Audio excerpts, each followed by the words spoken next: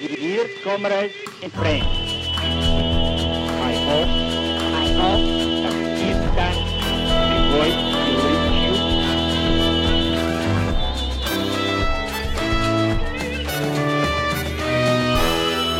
you. You're listening to Red Flag Radio. My name is Ros Ward. I'm hosting a special series of episodes of our podcast, which is a revolutionary socialist podcast, which is a beginner's guide to a bunch of key concepts of Marxism and how to understand socialism. And this episode is episode number 1 of that series. What is capitalism? So, beginner's guide to capitalism from a socialist perspective. And to join me in that discussion today, I have Emma Black and Annika D'Emanuel. Welcome to Red Flag Radio, both of you. Thanks for joining me. Hi, Ros. Hi, Rose. All right, let's get cracking. What is capitalism, Annika? Well, I think to start off with, we've got to see that capitalism is a system that's run on the basis of profit, and it's a class-divided system. So the profit motive rules and runs everything. Yep. Okay, good start. So capitalism hasn't always existed. It's a way of organising society that has existed only for a very tiny proportion of the space of time that humans have existed on Earth. Emma, what about, so then where does capitalism emerge? Why does it emerge? How does it emerge? The history side of it. Yeah, I think it's really important to emphasize how young capitalism is as a system. I think today people generally, because we live like in this world where it's our entire horizon, it's like asking what is water to a fish or something, to ask what is capitalism. So to historicize it is a really important part of being a socialist, and to talk about where it came from. So essentially, historically, capitalism emerged with the death of the social form of organization that existed before it, which was feudalism, which is a different form of hierarchical system where you basically have a feudal lord or a king or queen who is a landowner, and a bunch of peasants that sort of exist within their purview, I guess. And there was a long period, throughout the 18th and 19th centuries where peasants were run off their land, dispossessed of their land, and basically rendered incapable of surviving on their own or having any of the means of survival or resources that they needed to reproduce themselves and exist freely in a certain way. So there were things like land clearances where people were expelled from their land. There was a long process of industrialization where people were basically forced into waged labor in order to sort of be able to find the means of subsistence in new ways. And out of that was an emerging ruling class or bourgeoisie. And that's kind of the general, very sort of basic overview of the emergence of capitalism out of the feudal system. Yeah.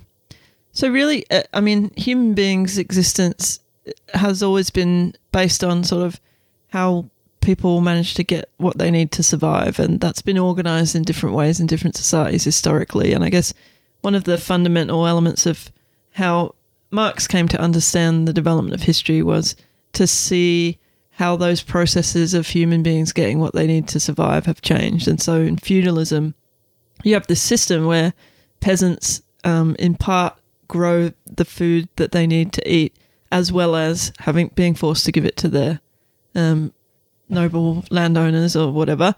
And then at this point in history where the structures of that society change, that they're not able to do that anymore because you have these massive land clearances and you have this new group of people who want to dominate in the hierarchy and organise production of things in a different way. And that's how capitalism begins to emerge. And there's sort of debates about that. Obviously, there's huge debates about that process and what that looks like. But it's really, I think, important in a beginner's guide to just say, well, there's different ways of organising society, and capitalism is a very, very new one, a very, very young one, and it is essentially a very different one from anything else that's come before in kind of human history. So Marx started to write about it, and Engels, they were the first people to kind of observe the conditions of capitalism and what it meant for people's lives. And mostly what is really fucked up about it, but they also kind of looked at it as a system that had started to develop new ways of producing things, that in some ways it was a big change in human society. So sometimes people look at Marx and Engels and say, well, actually, they were quite big fans of capitalism. What do you think about that, Annika? Well, I think that they weren't necessarily fans of capitalism. One of the things that Marx said was that capitalism was progressive, not in a moral sense, but in a world historic sense, that history was moving forward, and that there was new ways of organising society. I mean, capitalism is a development and a step forward from a system where kings were put there by God, but it's, as you've said, a different way of organising human society. And one of the things they talked about was the terrible conditions that were needed to create capitalism, the mass land clearings. He says that capitalism came to being dripping from every pore in blood and dirt in order to create a destructive system. But one of the things that he also observed, and Engels also observed, was that capitalism creates its own gravediggers. It creates the working class who are capable of transforming society and actually have an interest in doing so as well. Yeah. So, I mean, a lot of what Marx and Engels were writing about was, you know, and particularly Engels actually in the History of the English Working Class, a book where he's just sort of documenting all of the horrors of this new system and what it means for the vast majority of people. But at the same time, what's happened with the development of capitalism is that we've got these new, what would be called productive forces, ways of making things that are better than things that have gone before. The technology is improved and the amount of food that can be produced and so on is much better than what was available for peasants in feudalism. So sometimes people use those arguments to say, well, capitalism is better. Look how great it is. You know, there's so much wealth in the world. There's so much stuff. People's lives are so much better. So what is wrong with capitalism, Emma? Anything? I mean, yeah. Or are you on the wrong show?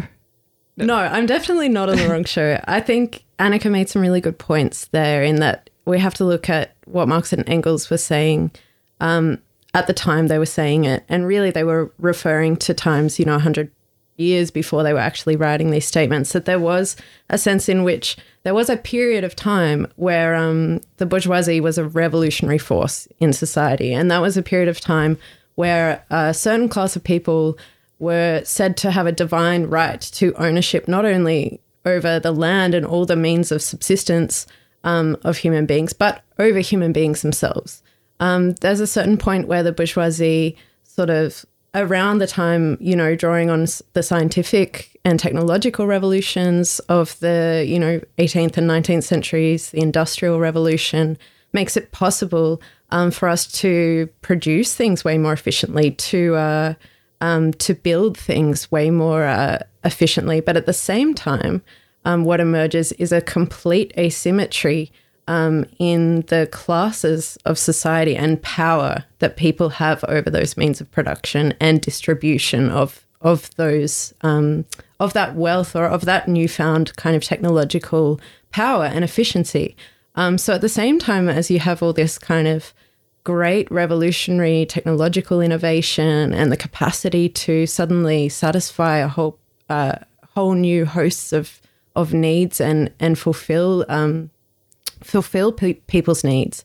You have this concentration of all the power over the distribution, the production in the hands of like a tiny, tiny minority of basically bourgeois individuals who have absolutely no interest in driving those new technological innovations towards fulfilling or satisfying the needs of all people. So we have to look at the contradictory nature of this so-called progress, I think. And one of the things with that really is it's almost the kind of psychology of capitalism in some ways that's so fucked up, because you get this situation where people can see this wealth and they can see all these things that the system has produced. They can see all the food that they could eat and all of the nice things that they could have, but they can't have them. Because the only way you can access those things is if you have money And if you're a worker, the only thing you can do to get money is to work, and it's in your boss's interest, in the ruling class interest, to give you as little money as possible so that their enterprise remains profitable. So it's like this kind of tantalizing system. I think Marx and Engels pointed to that in a way, that you've got these amazing things happening, but then people dying in the street and no one to give a shit about them, which is very different to previous forms of society. Yeah, and I think like one of the things is that ordinary people, working class people, are responsible for creating all of the good in society. So all of the amazing things that you've been talking about, all of the riches and the wealth, they didn't just sort of suddenly materialize, out of the ether, but they were created by working class people all around the world. And then they're not able to access them at all unless you've got money. So you've got a situation where, companies like Burberry, they've got an excess of clothing, and so they just cut them up and throw them in the bin, not give them to people who might need or require clothing, because they want to ensure that their product remains profitable. Or the fact that companies like Coles or Baker's Delight will put locks on their bins so that homeless people can't access the food. And people will be creating riches that they will never be able to access, like the workers at Apple factories who create iPhones, and they get, cents an hour, driven to just total despair, that they've had to put up what they call suicide nets in these factories because people have been jumping off the tops of the buildings to kill themselves because of the terrible reality they face in these factories. Yeah, I think one story that a friend told me that really put this in the most sort of stark terms that I ever saw it before was he used to be a medical doctor in Zimbabwe.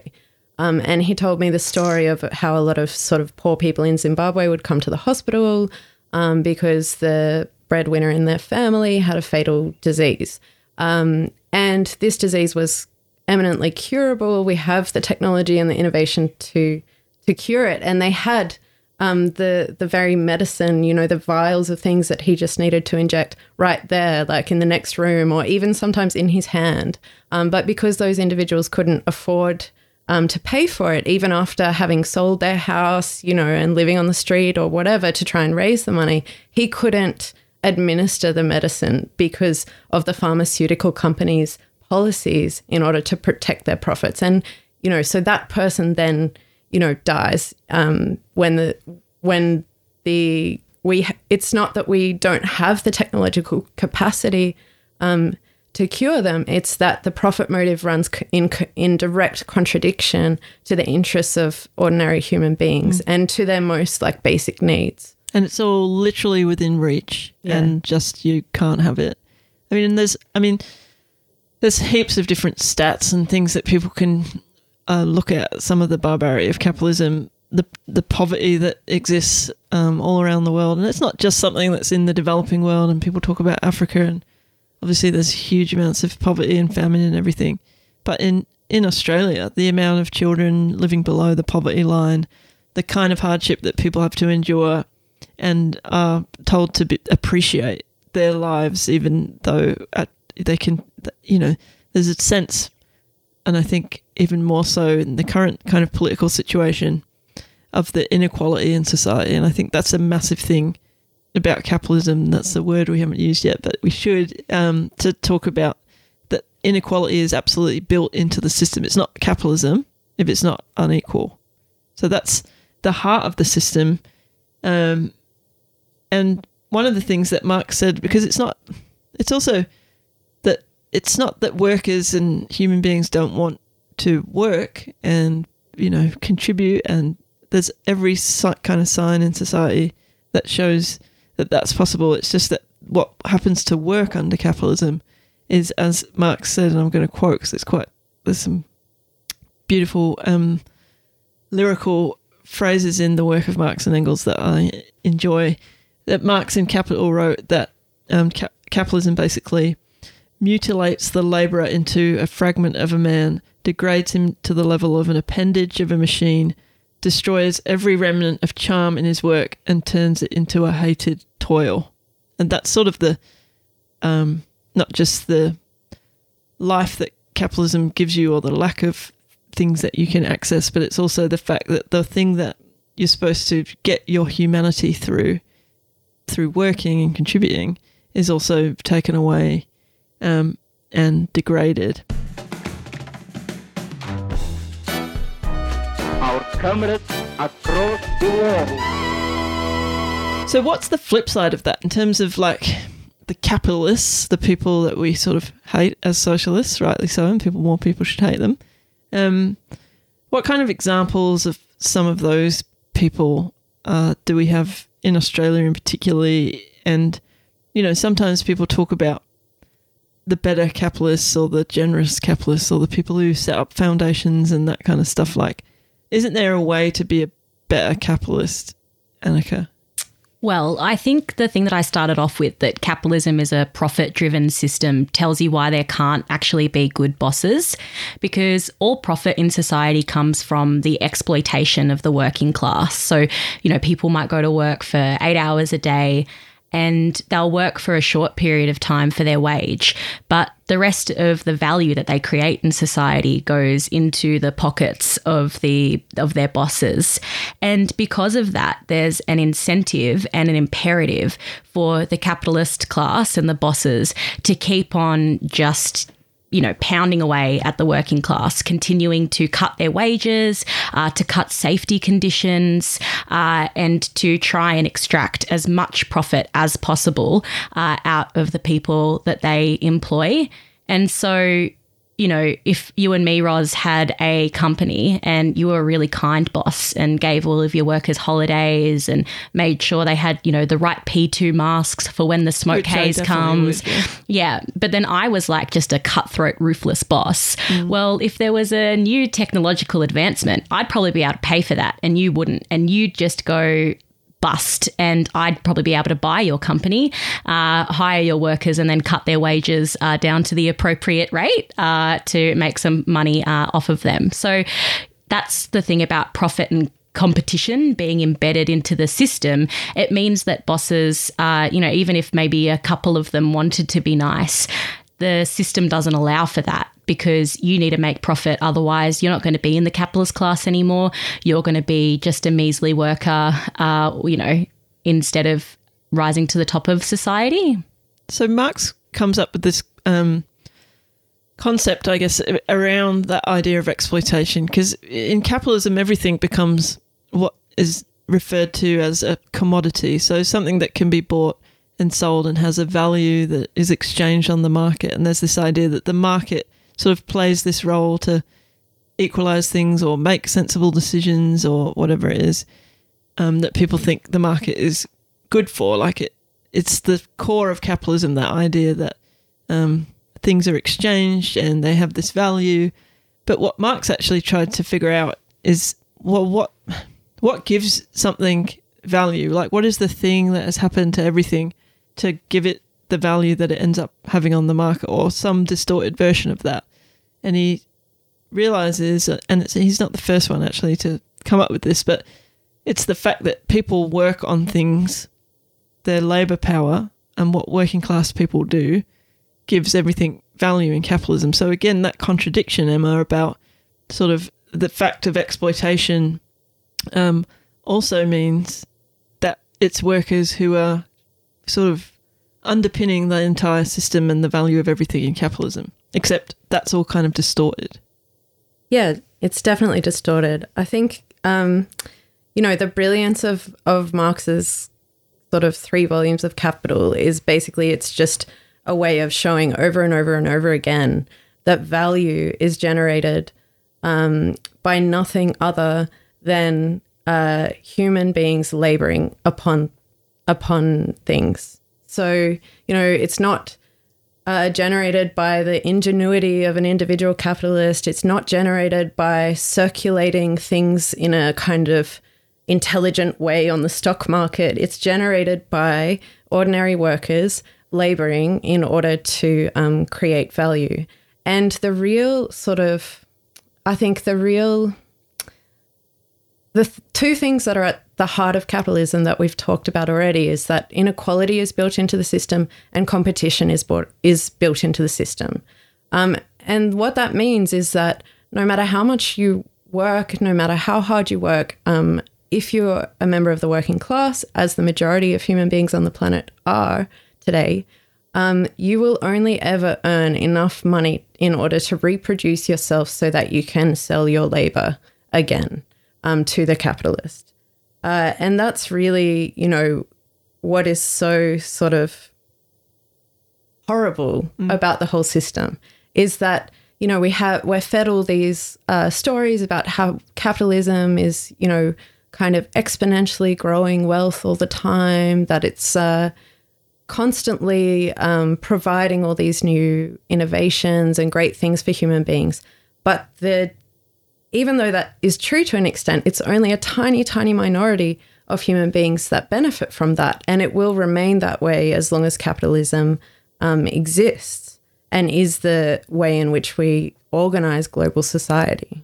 And I guess that points to the other major problem with capitalism is that it's completely unsustainable, because in terms of not just human energy that is exploited through these processes, but a whole chunk of capitalism relies on the exploitation of the earth. And I think a lot more now we're seeing people come to anti-capitalist conclusions from a perspective of what can we do about climate change and what can we do to save the planet.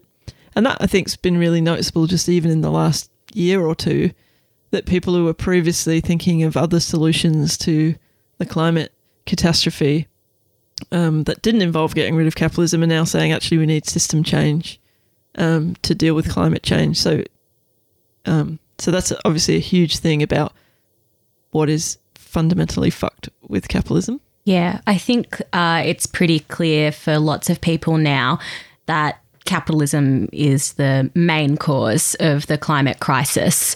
I think people can clearly see that it's the profits of people like Gina Rinehart or Clive Palmer or the Adani Group that matters more than the sort of future of humanity. And I think there's other things you can say about the connection between capitalism and climate change, not just the profits of the mining bosses, but also the drive to war and imperialism, the fact that you can't actually conduct a war on renewable energies. You need fossil fuels. And I think that people can rightly see that the blame needs to be put at the feet of these bosses, these governments, and that, well, the only way actually we're going to be able to deal with the climate crisis is if we take the profit motive out of the way that we organise ourselves, and also add in a modicum of democracy as well, because most people want a rapid transition to renewable energies. Most people don't want the Adani coal mine, but because there's no real democracy under capitalism, people aren't actually allowed to have those opinions heard. The thing that matters more is the opinions of the capitalist class and their needs and interests. So, there are a lot of people who obviously want to defend this system, even in the light of all of that, and the planet being very close to the brink of destruction. But one of the things that they would say about us talking about capitalism now is, well, you're just not doing it right. So, Emma, I mean, you would like capitalism if you worked a bit harder and you were a bit richer, and you can make the system work for you. So just do that and stop complaining about it.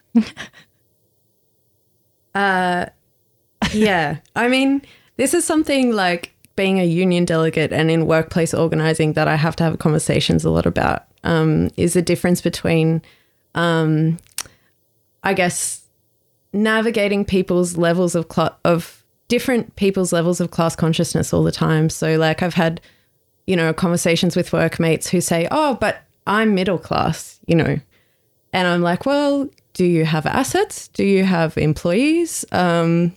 Why do you work every day? And they're kind of like, oh, I guess, maybe I am working class, but, in order to reproduce myself, no, maybe I am working class economically, but culturally I'm middle class. So it's really interesting that how distorted our ideas of sort of where we fit into the system are and how we can navigate the system in our own interests or something. And I think the starting point for a lot of people is to recognize that capitalism is never going to give you anything that you do not demand and fight for from it.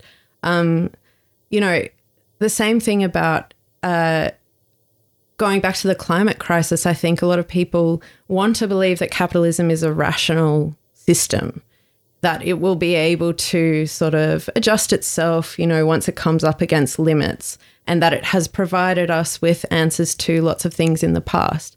But if you actually look at, you know, the history of capitalism, whenever people have, you know, gotten richer, whenever people have, you know, been able to work less or had better living conditions, it's because the working class as a class has fought tooth and nail in order to achieve those aims. And, you know, those things can go backwards and they're being degraded all over the world, you know, all the time. And that's why we really need to keep fighting for those things. Also, with the climate crisis, this is an existential limit, you know, that is almost beyond any other, you know, existential limit that capitalism has faced before. You know, historically, there were times where the working class, you know, members of the working class were just dying because they were being worked, you know, to death, basically. And capitalism had to adjust itself by sort of, you know, putting women in the home and creating a reproductive basis for capitalism's sustenance.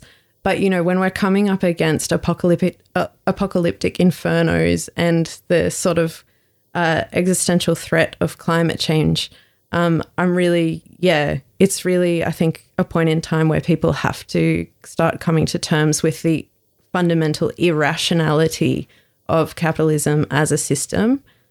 And the craziness of the market, that it's just, you know, it's gone up today because of the potential war that's about to break out between the US and Iran.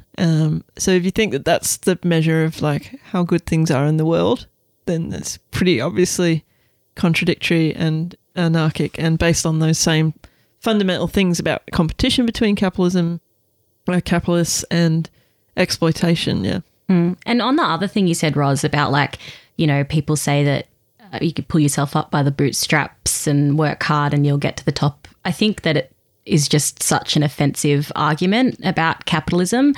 The idea that working class people who have to work multiple jobs in order to just survive, you know, all the single parents who, you know, look after their kids and go to work, or the migrant workers across whole swathes of the developed world who clean all of the houses for these super rich bastards and receive very little back in wages. All of those people are working pretty hard, but capitalism isn't providing for them.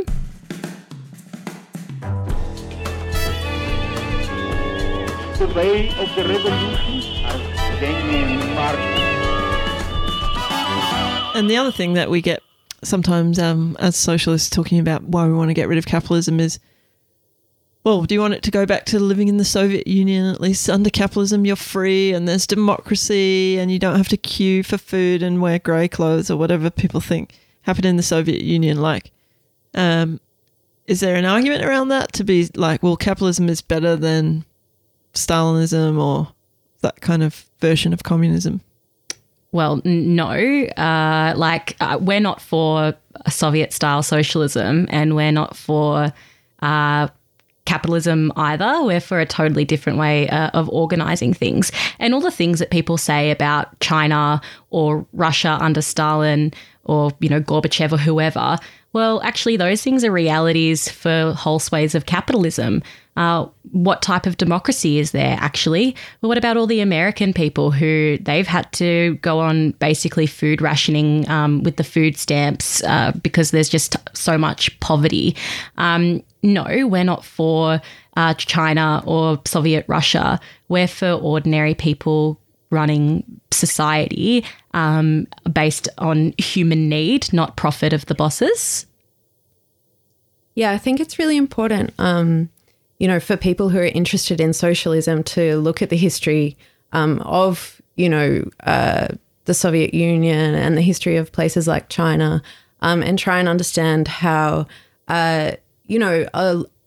basically the organization of society and the economy in those states developed into a form of what we call state capitalism, where basically you still have a capitalist mode of production running the society, but now you have like the state owning all of what was private property. That to us is not socialism. That's a, often totalitarian form of capitalism.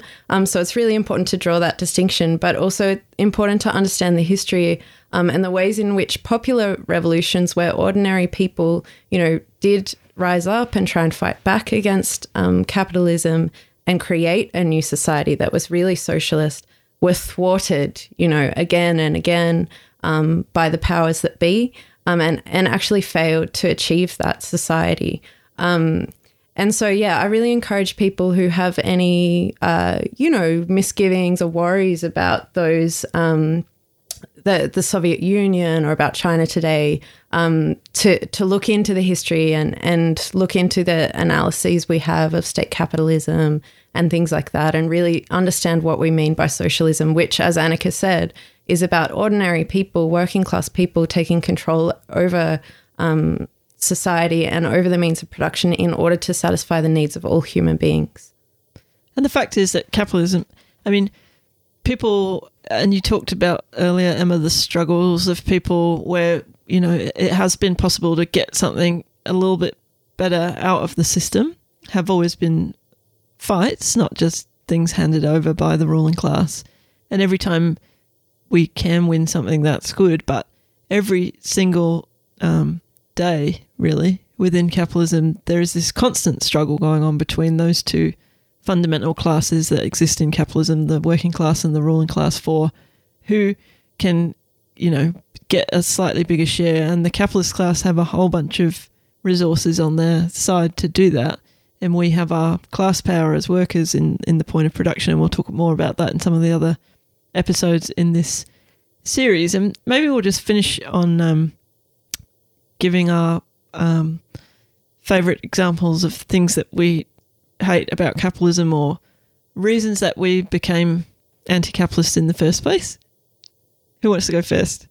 Well, one of the things that I really felt so angry about when I was a high schooler was just the way that our government treats refugees and asylum seekers. It's totally ludicrous and crazy that people fleeing war, persecution, and into the future, and currently it's going to be fleeing the climate crisis, instead of being met with open arms, are met with things like barbed wire, met with mental and physical abuse from the government, and locked on island concentration camps. So the thing that made me hate capitalism and want to be a socialist was to fight for refugee rights and get rid of this racist system. Yeah, the fact that torture of one human being or a group of human beings torture another group of human beings is not some feature of human society for all time. It's a absolutely fundamental feature of capitalist society. This is not part of some other thing. It's just pretty fucked up. And that people's job is to invent a better form of torture, and then other people's job that they have to do to survive under capitalism is to build those weapons that are used to torture people for the ruling class. That's pretty big. What about you, Emma? I think I had an unorthodox entrance into socialist politics. I studied philosophy for a long time, but the thing that really inspired me to become a socialist was, I guess, the contradiction between, which we talked about a bit today, between the amazing capacity of human beings to reason, to produce all these wonderful things, to be able to create a world that is, wonderful for all of us.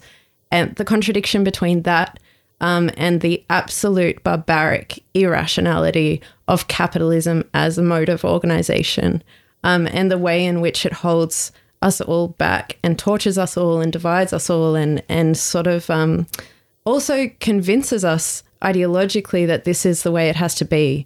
So I guess it was a rejection in many ways of that an attempt to reject that contradiction, and just like a belief in the capacity of human beings to do better. And yeah, that's something that I'll never give up, no matter how many times people tell me to give it up. Yeah.